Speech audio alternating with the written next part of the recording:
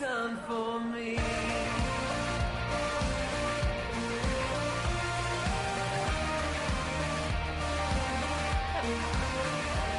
Good morning, church family. How we all doing out there? All right. Hey, let me tell you, I'm on third cup of coffee and I ain't got any sleep tonight, so it's interesting when I do announcements. Pay attention, okay? We want to welcome all our Disciple Now kids. Everybody stand up in Disciple Now. All right, stand up. Come on. Give them a round of applause. They're pretty good kids. Guess what they did during Sunday school? They went out and made evangelism sticks, those walking sticks that we're going to give away in the park next week. So that's pretty awesome, man. Let's give them another round of applause. Thank you guys for helping us out. Y'all can be seated. We got two special guests up here. We got Chris Wilson on the guitar, singing lead. We got Ted Bolts back here on the electric guitar, or no, the electric bass. There we go. Man, I appreciate these guys coming from McKinley to help us out during Disciple Now. We got our speaker back here, Kobe Flowers. You should see him. He's around here somewhere. He'll be delivering our message. He's from the great state of Tennessee, Memphis, Tennessee. He is a baseball fan, so, man, harass him. But he was wearing a Cardinal hat, so I don't harass him too much, okay? That's pretty good. Next Sunday, guys, we have got some exciting things happening. We need your help. We're going to have a party in the park. Sunday in the park. It's like a party, all right? It's going to be in the park, and we're going to have a great time. We got a lot of booths. We got a lot of churches helping us out, and we need you guys to sign up, help make food, do games, a lot of other things. Katie's going to be up here a little bit and tell you a little bit more, but she's got these cool shirts that you wear that say Jesus on them. She's got those things for sale if you'll help us out, okay? So if you'll get signed up, get pumped up for next Sunday in the park, that'd be great, okay? Also, after Sunday in the park, we are going to do our annual bike ride, all right? How many of y'all thrilled about a bike ride? Hey, how many of y'all thrilled about a bike ride? Let's go. Man, I got good news. It's downhill, but it's not downhill like you think in your mind. You're going to coast, okay?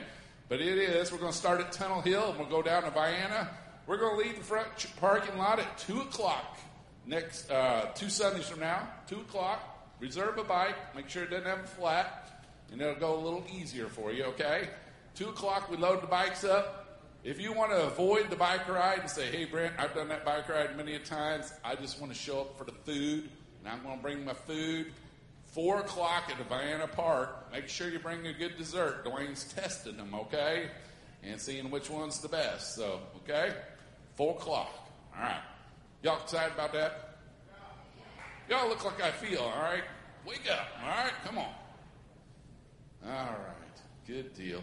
We got one more announcement. We're going to have a video. Judy's going to come up and explain world hunger.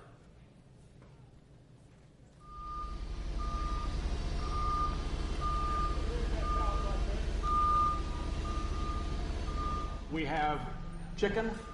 We have low-fat yogurt. 5-pound bag of red potatoes. My wife tells the story of a little kid telling his mom, "Mom, we get to eat supper tonight." There's nothing better than when you give food to somebody that needs it and doesn't have it. Feeding ministry or food distribution ministry, I think our eyes were closed. We knew people were out of work. We knew businesses were closed, but we didn't realize how many people were hungry. We're finding partners from all over the state where we never thought to look. When the COVID pandemic struck in 2020, people who had never needed help getting food before found themselves out of work and hungry, and quarantined at home. Illinois Baptist State Association disaster relief volunteers were not able to respond to natural disasters such as tornadoes and floods in their usual way. So disaster relief began to use volunteers and resources to deliver food. Here in Mount Vernon, they were donated this huge facility. We're getting great response from churches. Some of those churches are sharing with other churches. And so there's just a real good spirit of making this work across multiple communities. Churches like New Bethel Missionary Baptist Church in East St. Louis. Donna Samuels was cooking in her home to feed homeless people in her area. It was a strain. And then God connected Donna with the disaster relief. I drove semis over to the river and I'd see these tents of people living homeless. Wondered how they ate. She feeds them out of her own kitchen. The people here are so amazing. And it's well organized. I was amazed at the organization of it. You know, everybody helps out. Everybody does what they can do. And that's what's so wonderful about the whole thing. The one thing that, of course, COVID has done is that it's opened up families to needing to hear hope. Now we've got 10 people that are coming to church from that. We've had salvation decisions. We've baptized them. It's exciting because they're reaching out. The outreach is possible because of a network of volunteers, churches, and organizations working together across Illinois. Your faithful gifts to missions, including the Mission Illinois offering, help provide infrastructure and leadership for compassion ministry and evangelistic outreach from Chicago to Metropolis and all points in between. The network works because our churches together do compassion ministry. It's impossible to separate compassion ministry from the gospel if we want to be effective at advancing the kingdom. I do know what it is not to know Jesus. And I want everybody to have the same experience I've had.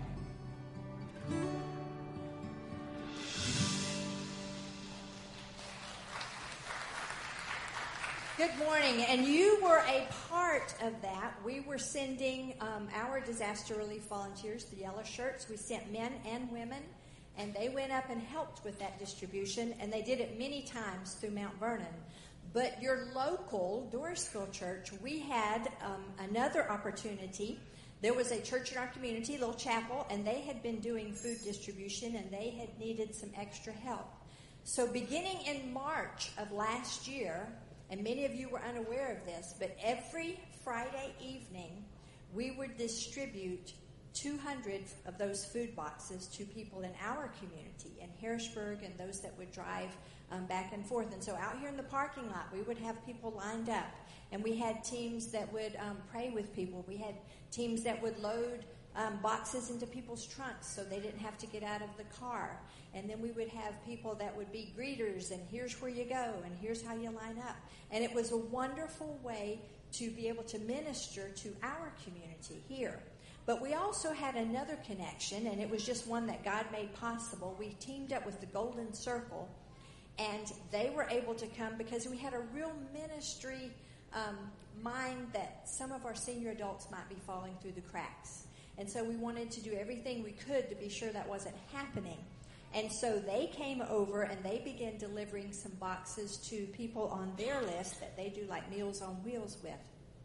And so by the time we ended in June, we had been able to work with Golden Circle. We had helped them deliver. We had had people come. We had made new friends. And it was a wonderful, wonderful time.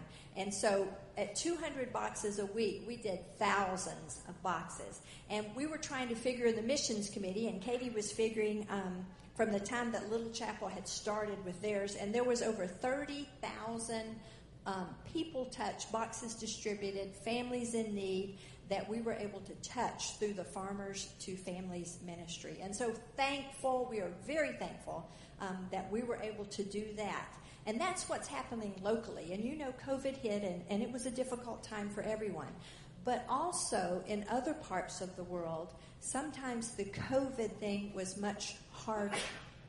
And so this month in October, because today is Global Hunger Day, in other parts of the world, South Asia particularly, received over 25% of our send relief projects because of COVID last year. And so I want to share a story with you that is from a family in South Asia, and it's from a couple of our missionaries. And this is in the October of this year.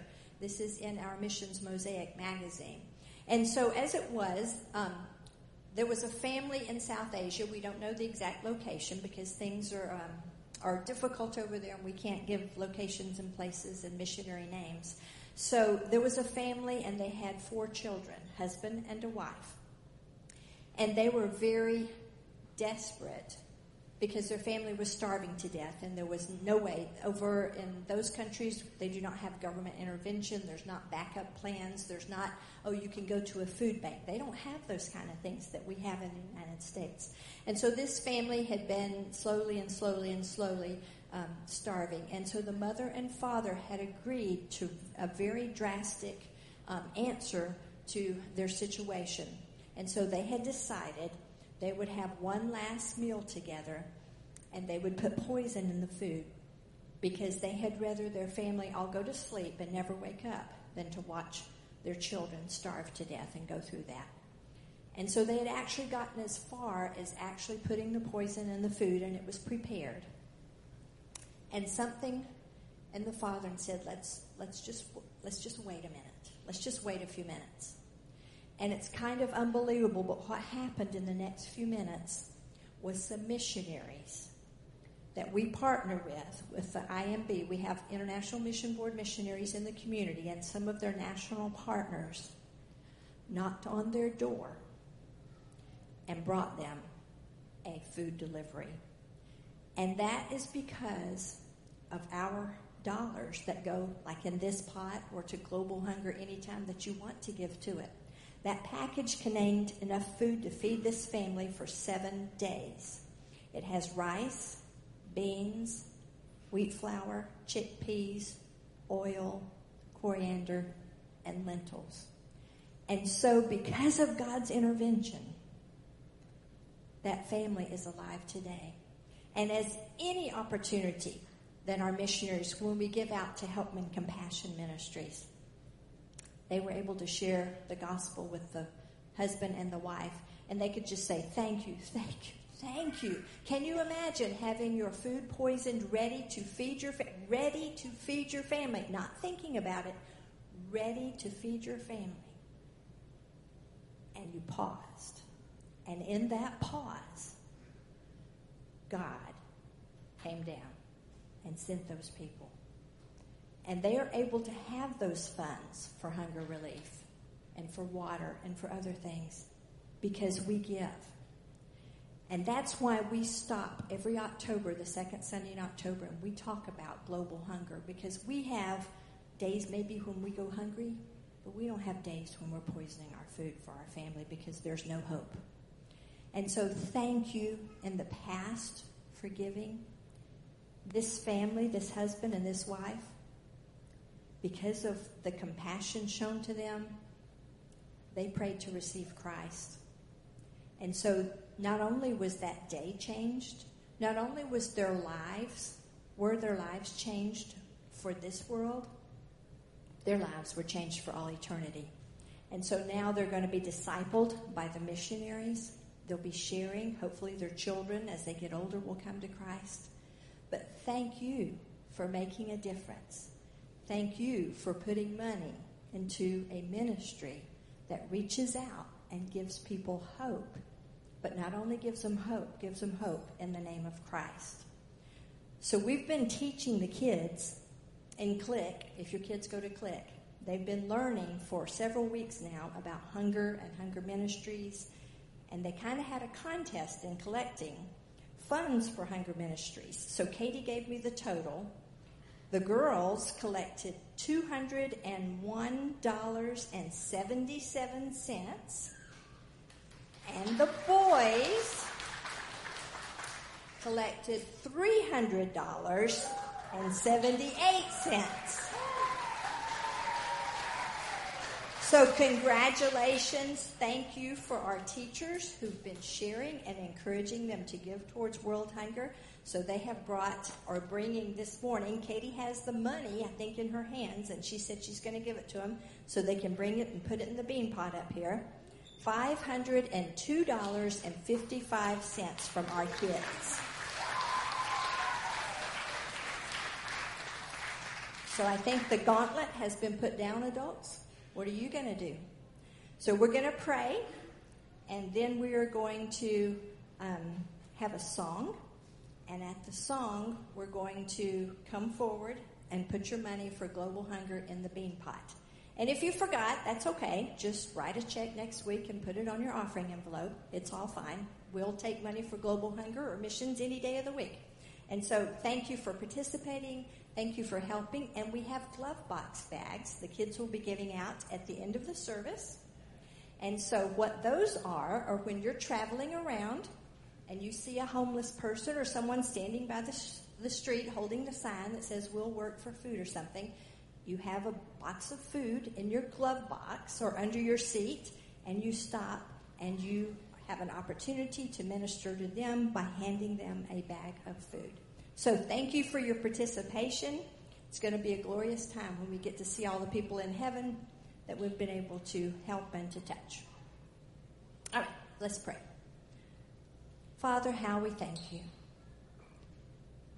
Thank you that we didn't have to face a decision today to put poison in our children's food because they were dying of starvation.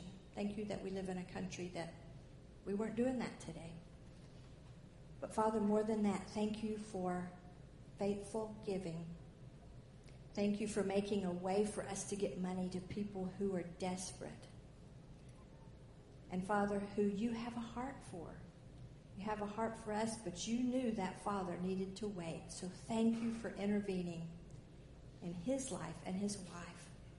That not only would they have physical life for their family, but they would have eternal life. Thank you for our missionaries who are going and who are in place and who are able to help others know about you. Thank you for your love. Thank you for your compassion. Help us to be more like you. In your precious name we pray. Amen. We can stand and worship now. And again, like Judy mentioned, you can come up and put money in the pot during the song if you have.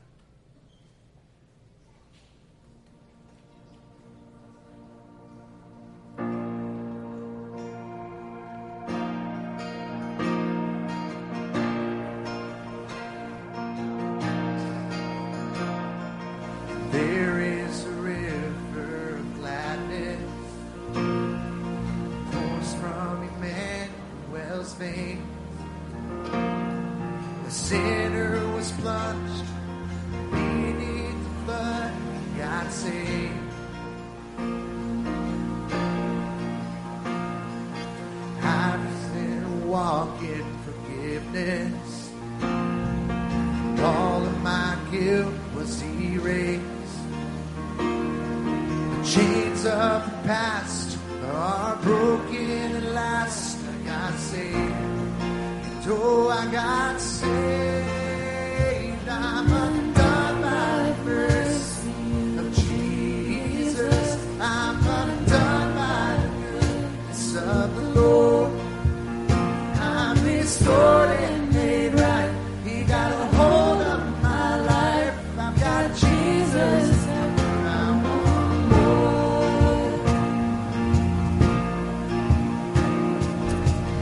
Received nothing but goodness.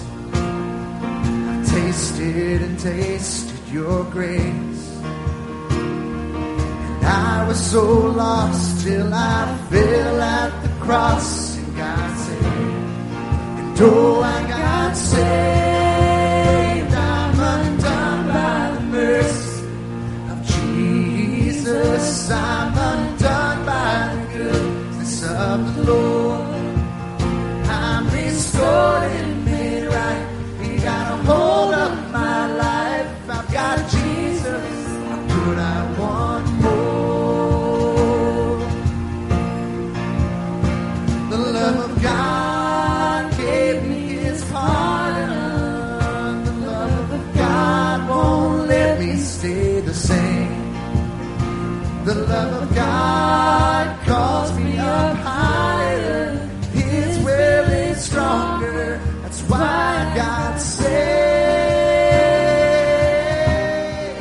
And I'm undone by the mercy of Jesus. I'm undone by the goodness of the Lord. And I'm restored and made right.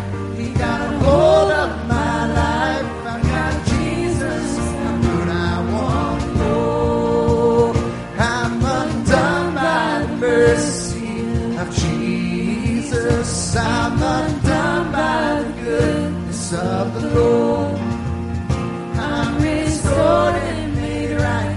He got a hold of my life. I've got Jesus. How could I want more? I'm restored and made right. He got a hold of my life. I've got Jesus. How could I want more?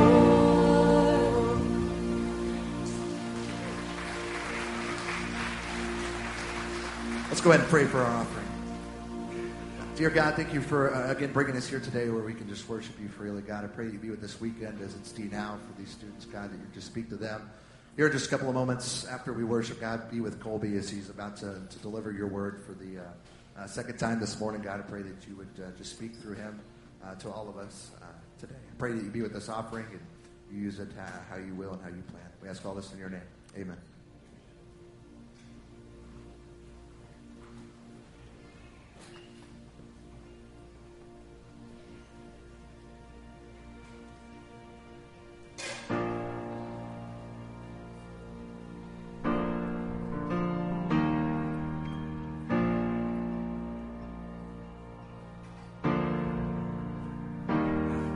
My mind to Calvary, where Jesus bled and died for me.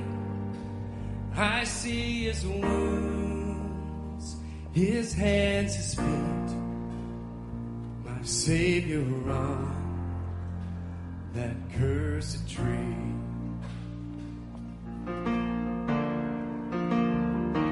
Body bound and drenched in tears, they laid him down in Joseph's tomb, the entrance sealed by heavy stone, Messiah still and all alone.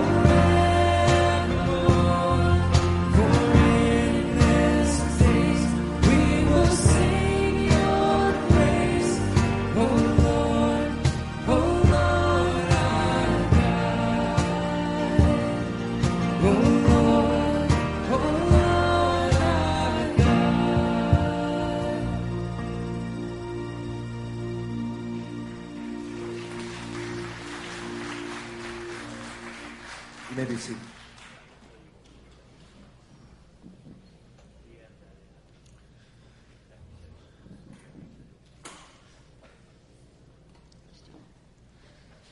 Good morning, church.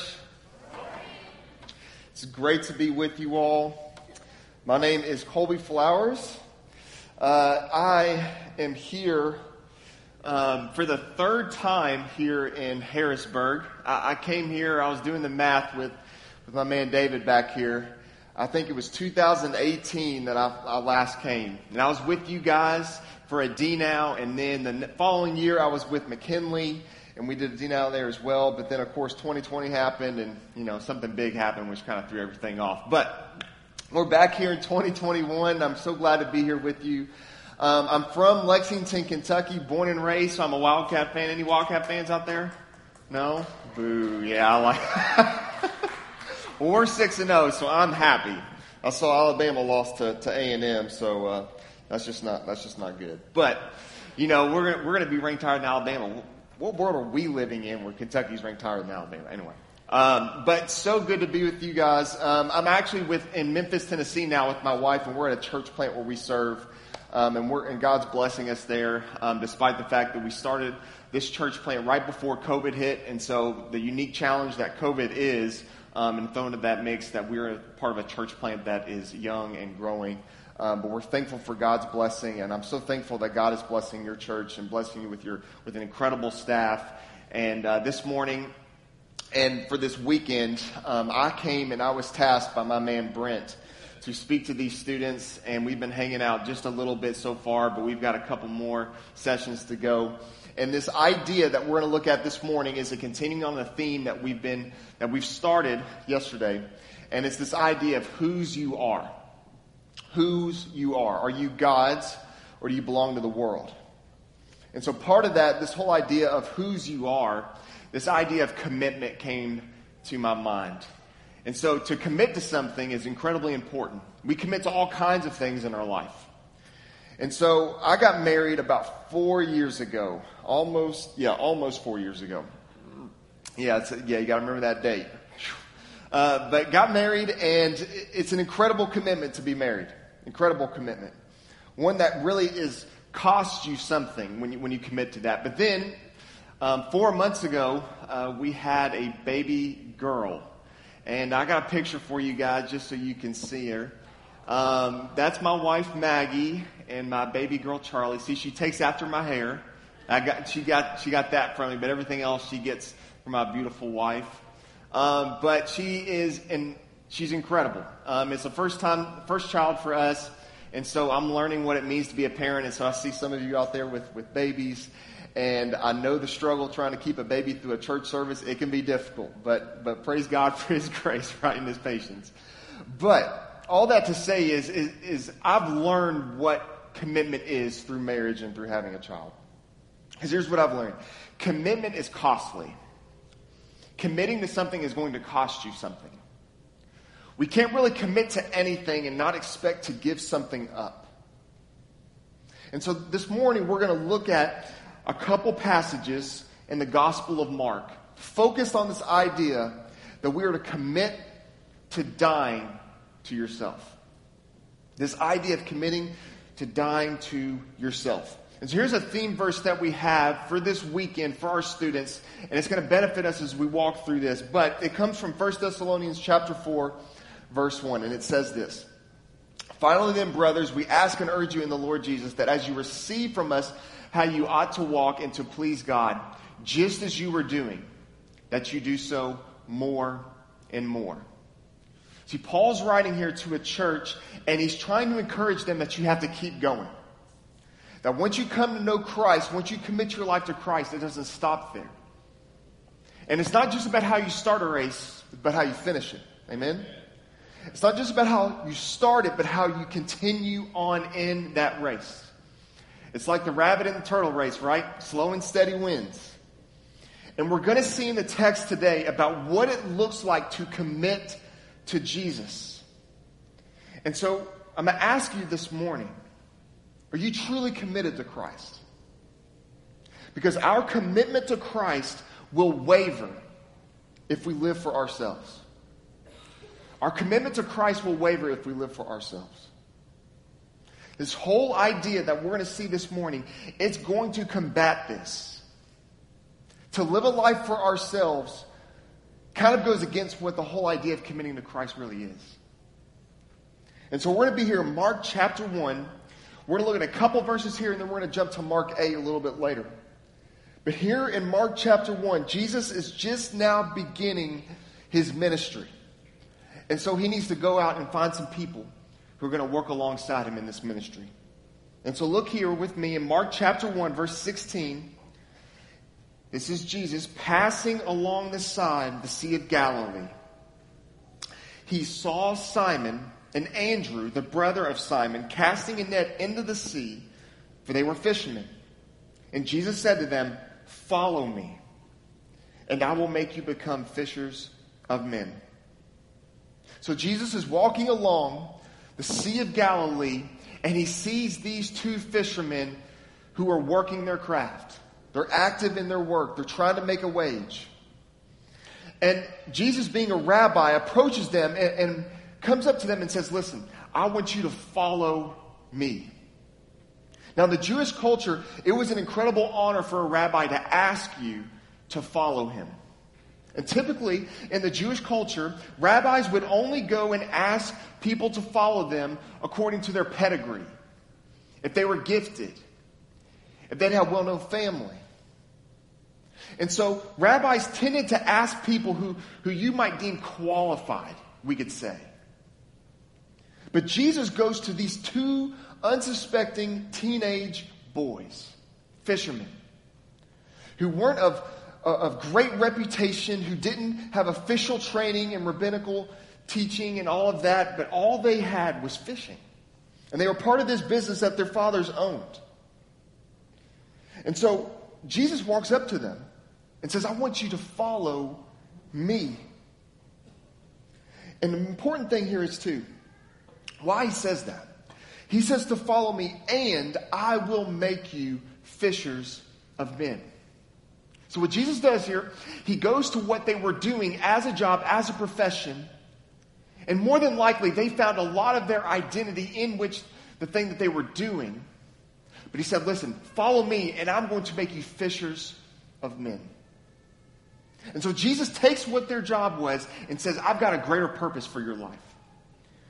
So listen, the call to follow Jesus, it is an invitation to leave behind everything to pursue the life-changing mission of making disciples.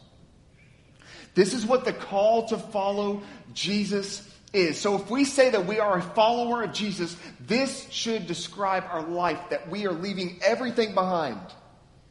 And it's in fact what Peter, who is mentioned here as Simon, and Andrew, and all the other disciples did. They left behind houses, jobs, families, wives, friends, all for the sake of following Jesus on his mission to make fishers of men. In fact, in the book of Jeremiah, there's a prophecy that says this, in Jeremiah 16:16, saying, "Behold, I am sending for many fishers, declares the Lord, and they shall catch them." And just as Jesus had this habit of fulfilling the prophecies of the Old Testament, he does it again here by calling fishermen to come to win back the people of God. So friends, I need you to hear this morning, and this is incredibly important. The local church should have a disciple-making culture and not a seat-filling culture. Amen. What I mean by that is the church was created and founded on this culture and this idea that we are to make disciples, not just people who fill seats. And the danger, I believe, even in the Baptist denomination, and we can kind of branch this out to different denominations, but because I've been a Baptist my whole Christian life, I've seen it firsthand, that the Baptist church can sometimes be very good at making converts, but not very good at making disciples. And so what Jesus is saying here is not only am I going to take you out of this job that you're doing, I'm giving you a greater purpose to go and make disciples. Not just bringing people to the waters of baptism and then calling on the name of Jesus, but we're going to bring people to full sanctification, to a full relationship with Jesus, and we're going to see it grow and grow in their life. So listen, friends, Jesus transforms your jobs, hobbies, and interests by giving you a greater purpose to do them. Amen. No longer are we going to work to clock in and clock out just to earn a paycheck. No longer are we doing our hobbies and our interests just because we want to do them and because we want to spend a life focused on ourselves. But what Jesus is doing here is he's giving us an opportunity, inviting us to use every part of our life for the sake of making disciples.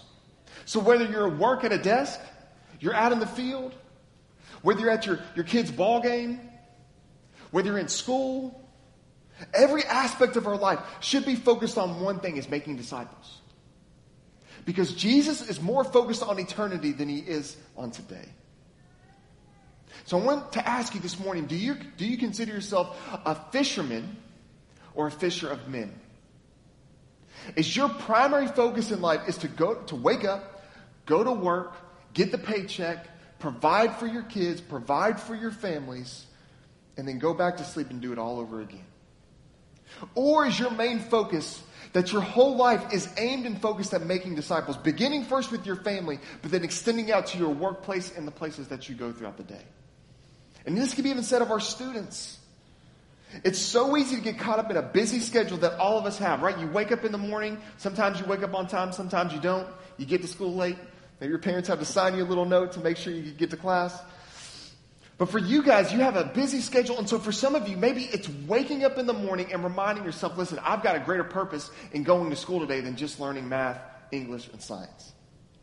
But instead of that greater purpose is, as I go into these places, I am making disciples. I'm seeking to make disciples. And I want to make this note too, because I don't want to get past this too much. Because these were unsuspecting teenagers who were fishermen. These were not people who had degrees. They didn't go off for a couple years to go to seminary to learn Greek and Hebrew and learn all these homiletical things and theological background. Like they didn't have all this. You know what they had? They knew how to cast a net into a sea and pull up fish. Ordinary people, everyday people. And so for some of you this morning, you may have this thought that, well, I'm just an ordinary average Joe. I don't have formal teaching. I don't have formal training. I don't have the whole Bible memorized. I can't fully understand the scriptures. I don't know everything there is to know about God in the Bible. But let me tell you, neither did these unsuspecting teenagers. Because it is in God's plan to call ordinary people to follow him. And they may appear unwise, they may appear weak, and they may appear lowly.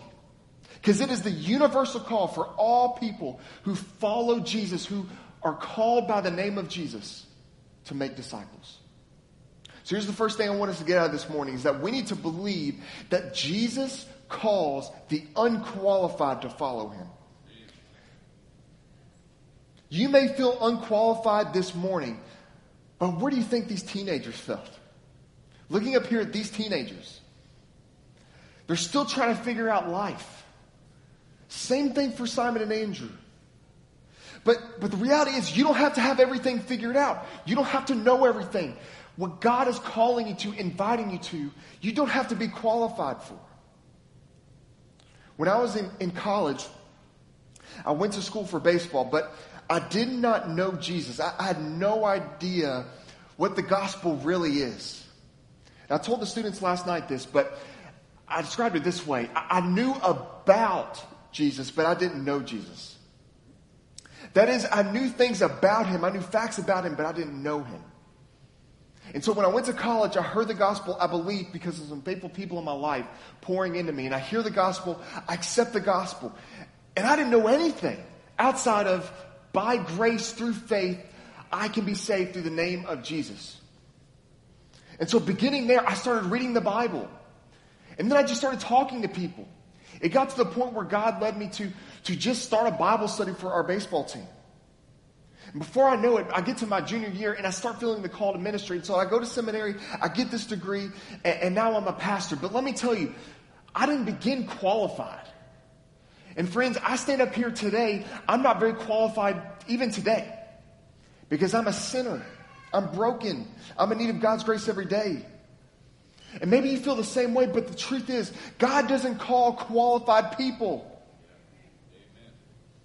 He calls us into this, and guess what? As we're going, he qualifies us. He makes us more knowledgeable of the Scriptures. He brings us to a greater relationship with him. And as a result, we get better and better at this disciple-making thing. Look at this here in 1 Corinthians. I love the way Paul puts this. It says, "For consider your calling, brothers. Not many of you are wise according to worldly standards. Not many were powerful. Not many were of noble birth. But God chose what is foolish in the world to shame the wise. God chose what is weak in the world to shame the strong. God chose what is low and despised in the world, even things that are not, to bring to nothing things that are, so that no human being might boast in the presence of God." It is God's pattern of calling people, not who seem qualified by the world. And all of it, all the results of it, is so that nobody can boast, because it's a grace from God. So let's continue on here in Mark chapter 8. We're going to jump on here to chapter 8, further along in the story and the life and ministry of Jesus, because this is after Peter has seen Jesus do some miraculous things. He's seen Jesus feed thousands of people multiple times. He's seen Jesus walk on water. He's seen Jesus do some incredible healings, casting out of demons. And we get here to chapter 8, and there is this incredibly important conversation Jesus has. It says, "And Jesus went on with his disciples to the villages of Caesarea Philippi. And on the way, he asked his disciples, 'Who do people say that I am?'" See, there were differing opinions about the true identity of Jesus. And so what Jesus does here is he asks them, "Who do people say that I am?" What are the rumors and the opinions going around about who I am and my identity? And Jesus is very good here at asking questions. If you know your Gospels, you read through the Gospels, Jesus asked questions just as much as he gave answers. And there's a reason behind that, friends. And the purpose of asking them instead of telling them the answer is that he wants them to have their own answer to the question. So this is key for students, for all of us. To have ownership of a personal faith in Christ, we must be able to answer this question ourselves. To have a personal faith in Christ, we must be able to have a personal answer to say, who is Jesus? And this is crucial. No one can answer this question for us. No one can answer this question for you, students. Your parents can't answer it for you. Your grandparents can't answer it for you. You have to answer this question. Who is Jesus? And do I believe in him? We talked about this last night. What you believe will determine how you live. So how you believe in Jesus and who you believe Jesus to be, that's going to determine how you live your life. So to have ownership of a personal faith in Christ, we must be able to answer this question for ourselves. So I want you to see this here, friends. The goal in leading a person to Christ is not making sure they know all the right answers. It's not making sure we can give them the right answers to spit back at us so that they believe. No. It's so that we can help them lead them to have a personal saving faith. And this is a message, I think, for parents, for anyone who works with kids, with students, who have grandparents, who have families. We don't want just to tell them the right answers. We want them to own their faith. Because the danger is, as kids grow up, we can baptize them young, they get older, but they realize they only believe what their parents believed. They never believed it themselves. And then they get to high school, and then they're confronted with different ideas. Then they might go to college, and they start hearing about ideas that aren't biblical, and guess what? They walk away from the faith because they never had a personal faith of their own. So friends, we have to do our part to making disciples and with their families, but especially with younger students, that they can own their personal faith. Look what he says here in verse 29. This is Jesus asked them, "But who do you say that I am?" So now it makes it personal. Not who does everybody else say that I am? Who do you say that I am? Peter answered him, "You are the Christ. You're the Messiah. You're the anointed one. You're the one we've been waiting for." In verse 30, Jesus says, "And strictly charge them to tell no one about him." So Peter considers it. He considers the opinions out there, and then he realizes that this is the Christ. He's the Son of God. He's come to save us of our sins. So this morning, friends, to be a follower of Jesus, you must believe that Jesus is the Christ and to know him in personal relationship. To be a follower of Jesus, you must believe that he is the Christ and know him in personal relationship. It's a requirement. It has to be so. So here's the second thing I want us to chew on, and I want us to really consider. To know Jesus personally. Do you know Jesus personally? I'm not talking about knowing about Jesus. Do you know Jesus? In a world where we're filled with social media all over the place, including TikTok and Twitter and Instagram and Facebook. It used to be MySpace back in the day. But all of these social media platforms, when you go to follow someone or you're friends with someone, it's often that we really don't know that person real well, right? We may follow them and we may know things about them, but we really don't know them personally. And so, friends, we cannot know Jesus that way. We cannot follow Jesus as if we know things about him, but don't know him in personal relationship. There is a huge difference. And so the question this morning, I want you to hear, do you know Jesus personally? John 17:3 says this, and this is eternal life, that they know you, the only true God, and Jesus Christ whom you have sent. It's the key to eternal life. It's not church attendance. It's not being good enough. It's not that your parents went to church or your grandparents went to church. It's not that you read your Bible every day. It's not that you pray enough. It's if you know Jesus in relationship. That's the key to all of this. So it goes on here in the text in Mark chapter 8. Jesus then begins to teach them, and Peter doesn't like it. Verse 31 says, and he began to teach them that the Son of Man must suffer many things and be rejected by the elders and the chief priests and the scribes and be killed, and after 3 days rise again. But look what Peter does. And he said this plainly to them, very clear, and Peter took him aside and began to rebuke him. So one minute, Peter says, you're the Christ, you're the Messiah, you're the one that's come to save us. Jesus says, I'm about to go suffer and die and be raised again. Peter says, no. You don't understand, Jesus. That's not what the Christ is. See, the Christ was supposed to come, in Peter's mind, the Christ was supposed to come, set up a political kingdom in Israel, rebuild Israel, and kick everybody else out. He was supposed to establish the kingdom of God immediately, and that's the way it goes. In fact, the term that Jesus uses here, the Son of Man, has a very big significance in the Old Testament. Look here in Daniel chapter 7, verse 14.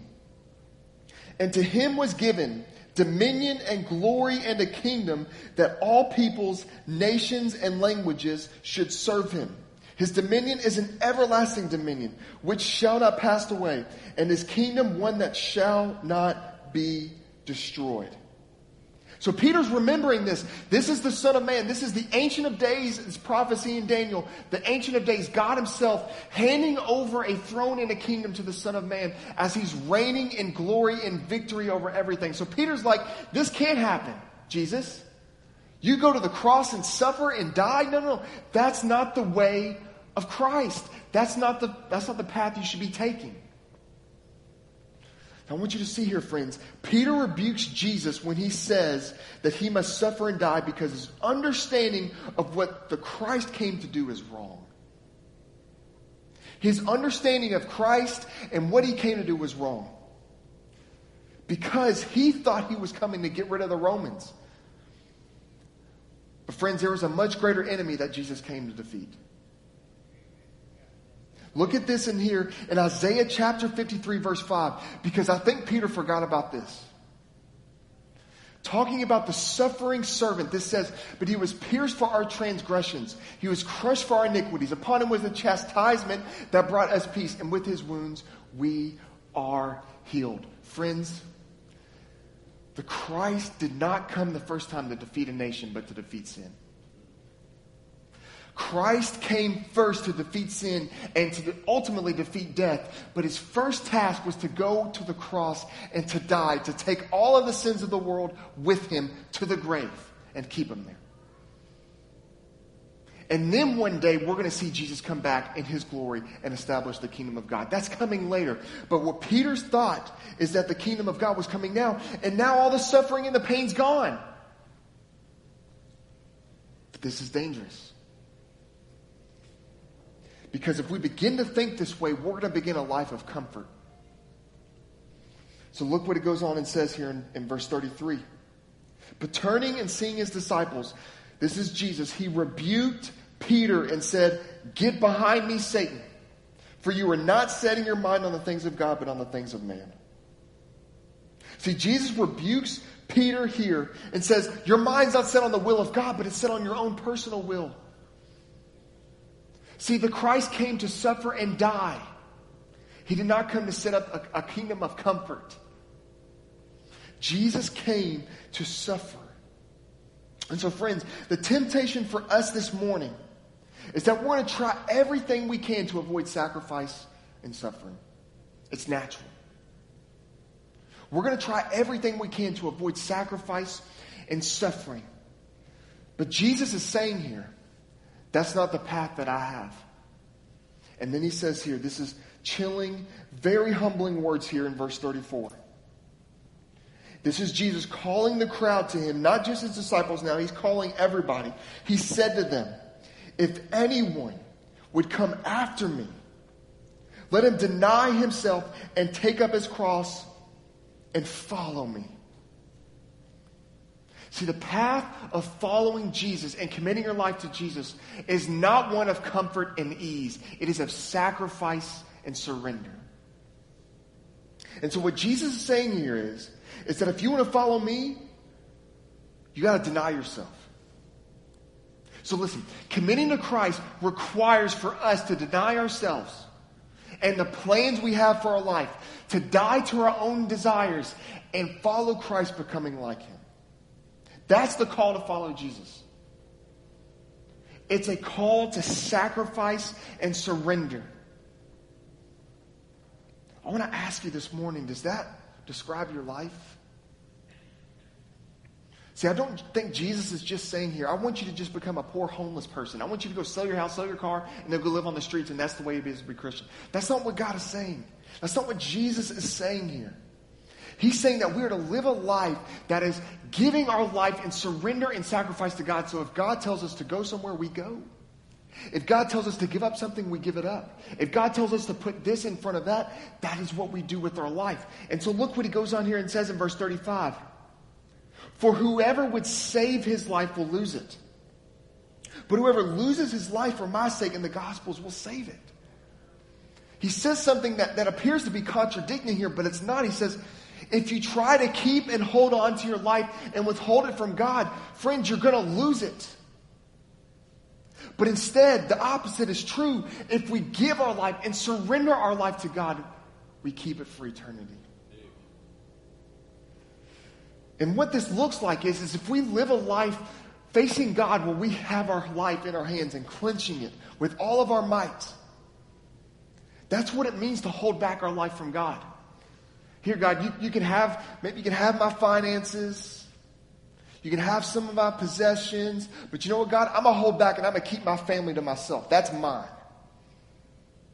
Or maybe it's the opposite for you. You know what, God? You can have this part of my life. You can have this part of my life. But you know what? I'm going to keep all my retirement 401k. That's all mine, God.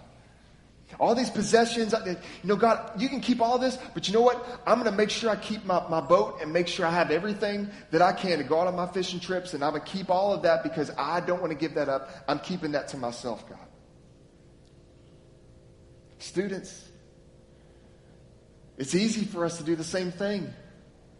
God, here's all my life, but you know what? I'm going to keep baseball. Here's my life, God. I surrender my life to you, but you know what? I got to keep baseball back because I can't live without it. I can't live out without that person in my life, that dating relationship that I need. I got to keep it. So I've got to hold on to it, God. My life's yours, but I'm keeping this. See, what Jesus is saying here is not to just give some of your life, it's to give all of your life. And the path to eternal life begins by dying to yourself, friends. So if we say that we follow Jesus and we're committing our life to Jesus, what that really means is I'm putting my whole life on the line. I'm giving my life to Jesus so that he has say on whatever happens with it. My wife and I are from Kentucky. I was pastoring. I was a student pastor there for a while. I went to another church. And as we were there, we felt a call from God to move to Memphis, Tennessee. And I didn't know anything about Memphis outside of the Memphis Grizzlies, friends. And they got good barbecue. Amen? Good barbecue. But God called both of us. And the biggest concern was that we have to leave behind our families. And some of you may be here today. This isn't where you're from. And you've got family scattered all over the place. But it is difficult not to be near family. Amen? And so we had to make a choice. Am I going to hold tightly to my family and to the relationships that I've built here? Or are we going to go and follow the call of God in our life? And as difficult as it was of me for months holding on, my wife encouraged me, said, listen, we got to go. And so we go to Memphis. And God blesses us there. But the thing is, we don't realize quite how much we're actually giving up when we go to follow Christ, because he's asking us to give us everything. To give him everything. And this is important here in verse 38, Because he says here, "Whoever is ashamed of me and of my words in this adulterous and sinful generation, of him will the Son of Man also be ashamed when he comes in the glory of his Father with the holy angels." See, to be ashamed of Christ and to be ashamed of his words is to deny and to reject them. To reject them. To hear Jesus, what he has said, what he's promised us, what he's offering us, and to say, listen, I don't want it. And to be ashamed of Jesus now, being ashamed of Jesus now in the gospel, this will result in him being ashamed of you and me when he returns in his power and glory. And that day's coming, friends. The day's coming when Christ is going to return. And if we have not given our life to Christ, if we've been ashamed of the gospel, if we've lived our life focused on ourselves, friends, he's going to be ashamed of us when he returns. So here's the last thing I want us to see out of this passage this morning, is that to commit to Christ by dying to yourself, it's required. And I don't mean to be so harsh, and I don't mean to make it seem like you're just surrendering and you're giving up everything and life's going to be horrible and miserable. I don't mean it that way. And we're going to see that here in a second. But to commit to Christ, what it means is that you're dying to yourself. You're denying yourself. Paul puts it this way in Galatians 2:20. He says, "I have been crucified with Christ. It is no longer I who live, but Christ who lives in me. In the life I now live in the flesh, I live by faith in the Son of God who loved me and gave himself for me." See, Paul recognized when he came to Christ, he was dead to himself. It was no longer about what he wanted. His entire life was lived out for what God had for him. So friends, this morning, are you living the life God's called you to live? Or are you clinging to the life that you want? There's this famous quote here from Jim Elliot. I had to include it because it's so simple, but it's so true. And some of you may recognize this, but it says, "He is no fool who gives up what he cannot keep to gain what he cannot lose." Because here's the reality. When we die and pass away, all the things that we can muster and all the things that we can profit from and all the things that we can keep and hold on to, what does it matter if we die and now we have to leave it all here? The possessions, the money, the retirement, even the relationships, the experiences, all those things aren't necessarily evil. But if our life becomes focused on those things and we pass, all those things are staying here anyway. And so the question here is, are we willing to give up the things that we cannot keep to gain an eternal life which we can never lose in Christ Jesus? Look at what this says here in Mark 10:29-30. Because I think the concern here for some of us is, what are we getting back? If I really give up my life, if I commit to follow Jesus, what am I getting back for it? Look what this says. Jesus said, truly I say to you, there is no one who has left house or brothers or sisters or mother or father or children or lands for my sake and for the gospel, who will not receive 100-fold now in this time, houses and brothers and sisters and mothers, children and lands, with persecutions, and in the age to come, he promises eternal life. So what Jesus says here is, you may be surrendering your life now, but I promise you the reward is going to be far greater than the cost. And so here's the challenge I have for us this morning. Are you dying to yourself daily? Is that describe your life? Or is your life so focused on yourself and so focused on this life that you're missing out what God is calling you to do? Friends, none of us are immune to this. None of us are immune from the temptation to live our life for ourselves.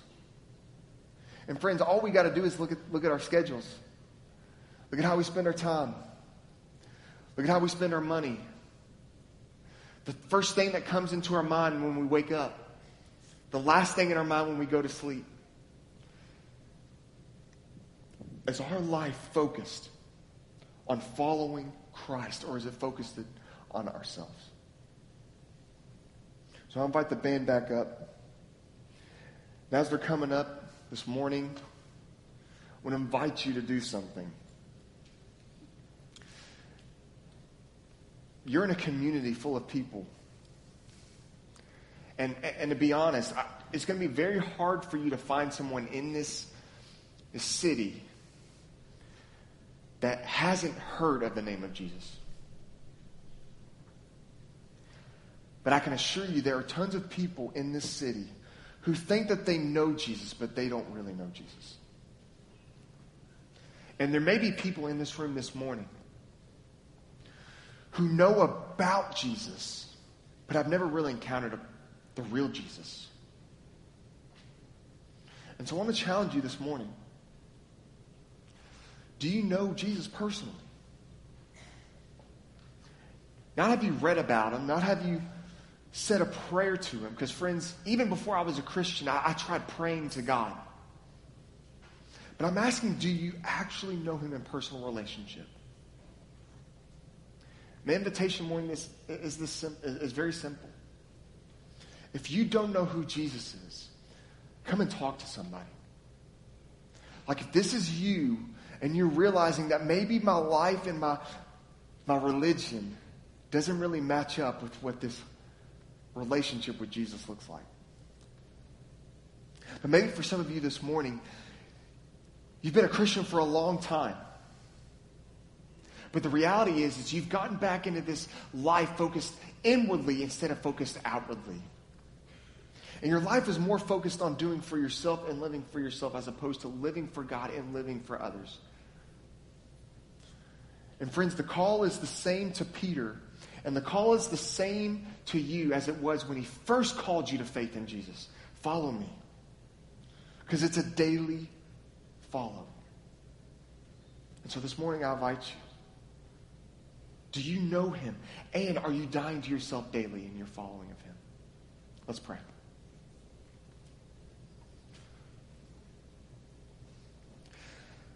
Father, we're thankful for a gospel, and we're thankful for a Savior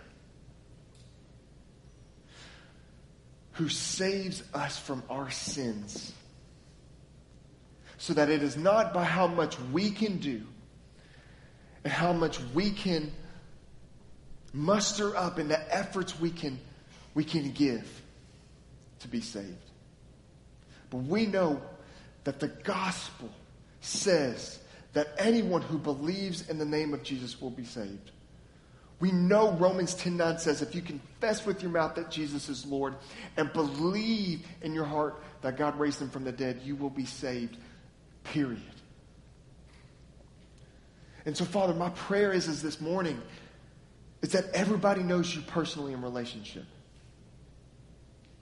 whether they've been in church for a long time or they haven't. Father, my prayer this morning is that we would be reminded of the call you gave to Peter. That is to live our lives in surrender and sacrifice to you daily. Not once in the waters of baptism, but every day we follow you in surrender. So, Father, I'm praying this morning that for those who don't know you personally, that they would make their commitment to Christ today. And that for those who have been straying away and wandering away into a life of focused on themselves, that they would be reminded that we are called to live a life of sacrifice. And in fact, there is greater joy and reward in living our lives for you and for others than it is for living for ourselves. Father, would you do work this morning and show us and remind us of that call? And I pray, Father, that you would convict us and bring us to our knees to remind us, God, that it's by your grace that we're saved, and we need to continue on in that grace. I pray all of this in Jesus' name. Amen. All right, you all respond how the Lord is leading you. Feel free to stand, come forward to pray, find a pastor. If you don't know Jesus, don't leave here without talking to someone. You all may stand to your feet.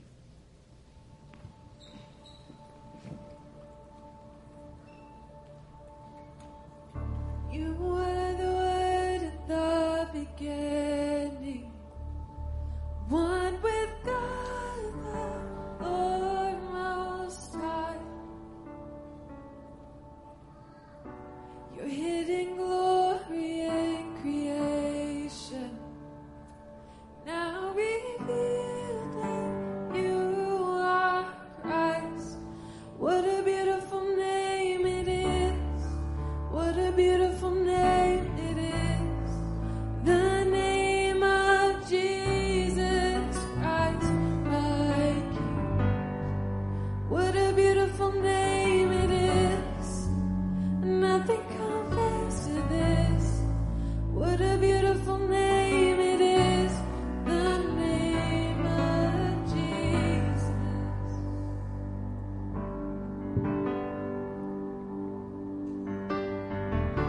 You didn't want heaven without us, so Jesus, you brought heaven down. My sin was great, your love was greater. What could separate us now? What a wonderful name it is. What a wonderful name it is. The name of Jesus Christ, my King. What a wonderful name it is. Nothing compares to this. What a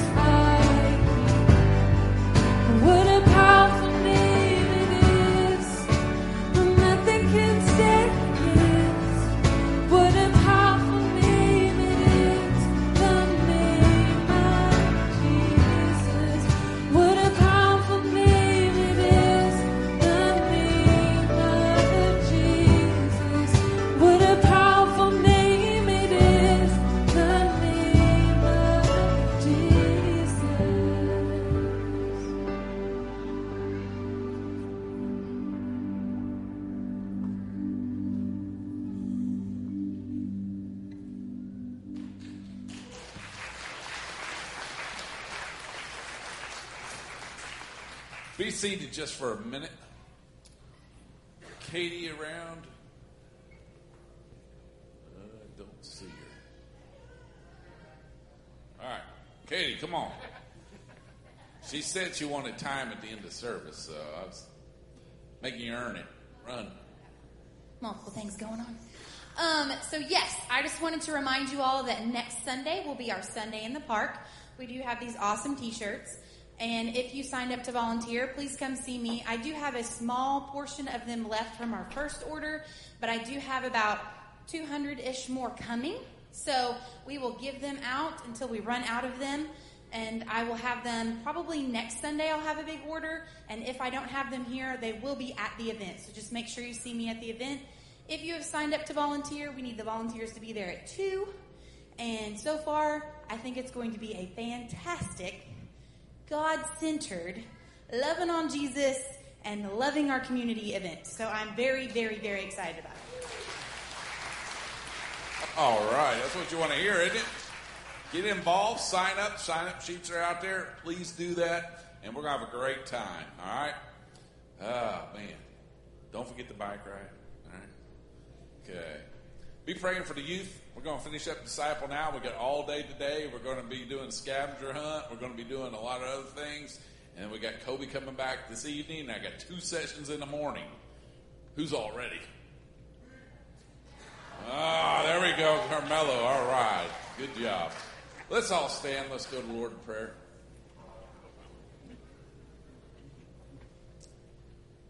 Heavenly Father, it's been good to be in your house. Sometimes that we think we get life figured out, Lord. We get too comfortable. We want it the way we want it. Forgive us. Heavenly Father, I just thank you for the word that came from Kobe this morning. Help us to look at our commitment. Help us to look at whose we are. And Heavenly Father, more than anything, help us to walk worthy of that name. Help us to do the things that you've called us to do. And don't see it as a drudgery, but see it as a privilege to serve you. A privilege to love people. A privilege to know that you are our Savior and we get to spend eternity with you. Heavenly Father, I just pray that you just continue to be with thee now, be with our church as we get ready for Sunday in the Park. Heavenly Father, allow our fellowship to be sweet. Allow us to rejoice in your name. And may your Holy Spirit go before us and equip us in any way we need. In Jesus' name I pray, and all God's people say, Amen.